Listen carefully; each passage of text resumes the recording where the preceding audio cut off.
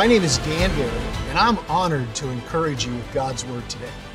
My wife Ann and I have 8 children. With them came a lot of experiences with a lot of issues. My oldest son was a laid-back boy, a fun-loving kid. I took him camping a lot when he was little, and one night as we were sitting by the campfire, he crawled up on my lap and proceeded to tell me that he didn't like God. I tried not to overreact, and I asked him why not. He told me whenever I talk to him, he never talks back. Wow.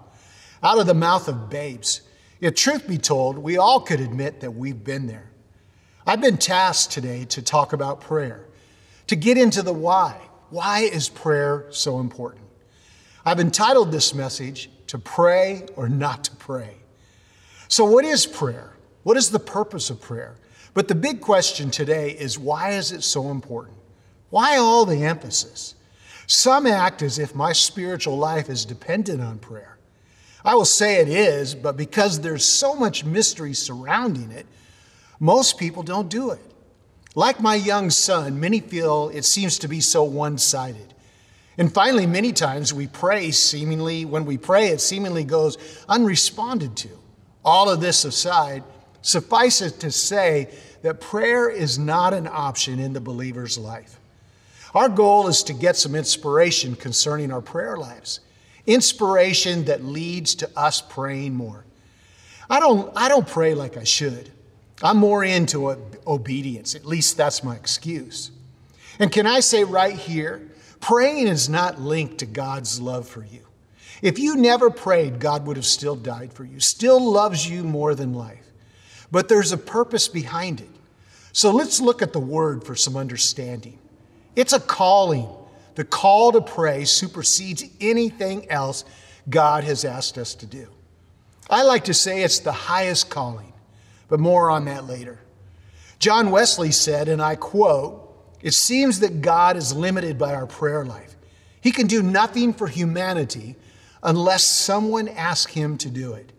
I want you to think about that. It seems that God is limited by our prayer life. He can do nothing for humanity unless someone asks him to do it.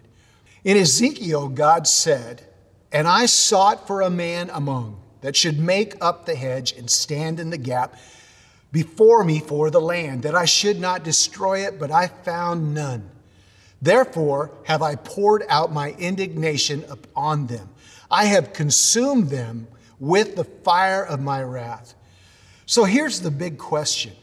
Can my failure to pray really hinder God from working in my life or the lives of the people that I care about?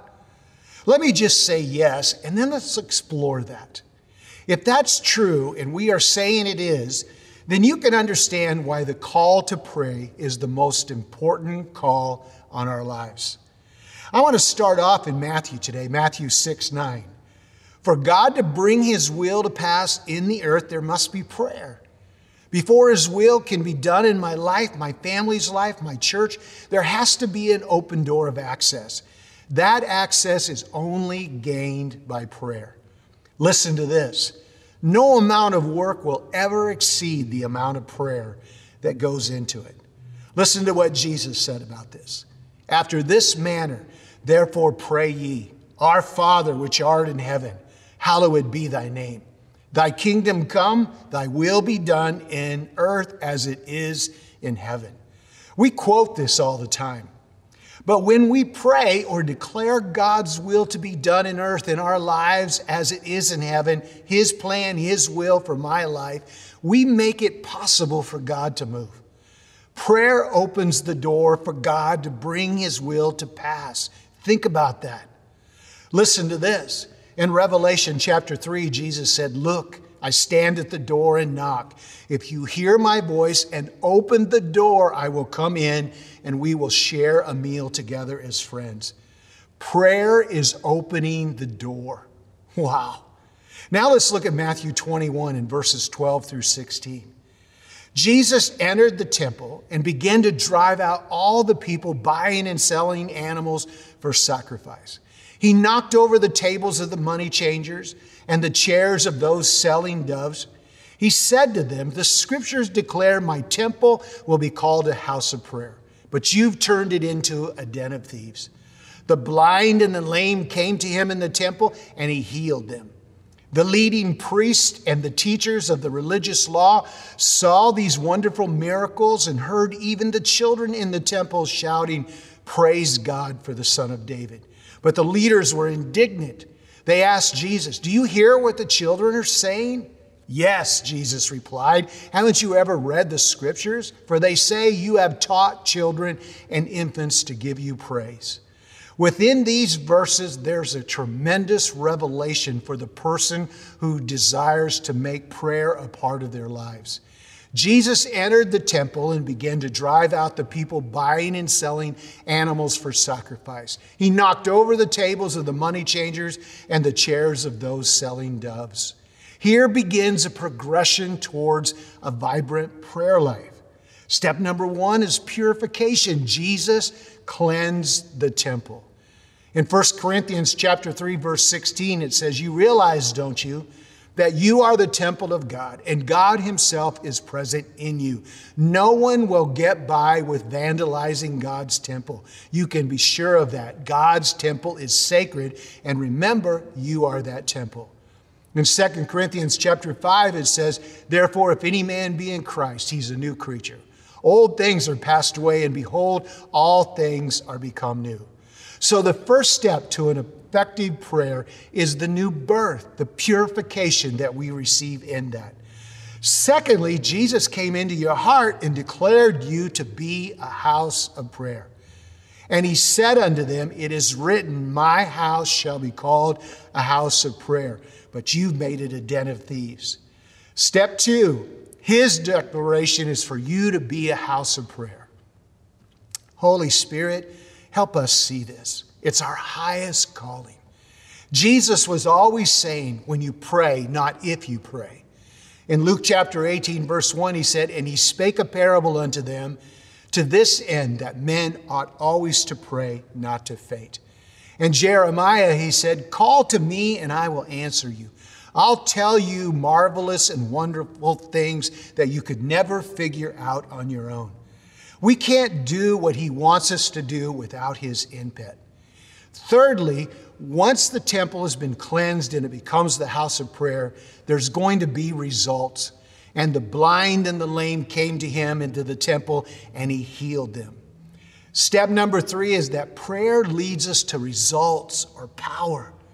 Look what happens next. In verse 15, it says, "And when the chief priests and the scribes saw the wonderful things that he did, and the children crying in the temple and saying, Hosanna to the Son of David, they were sore displeased. And he said unto them, Hearest you what these say? And Jesus said to them, Yea, have ye never read, out of the mouth of babes and sucklings thou hast perfected praise."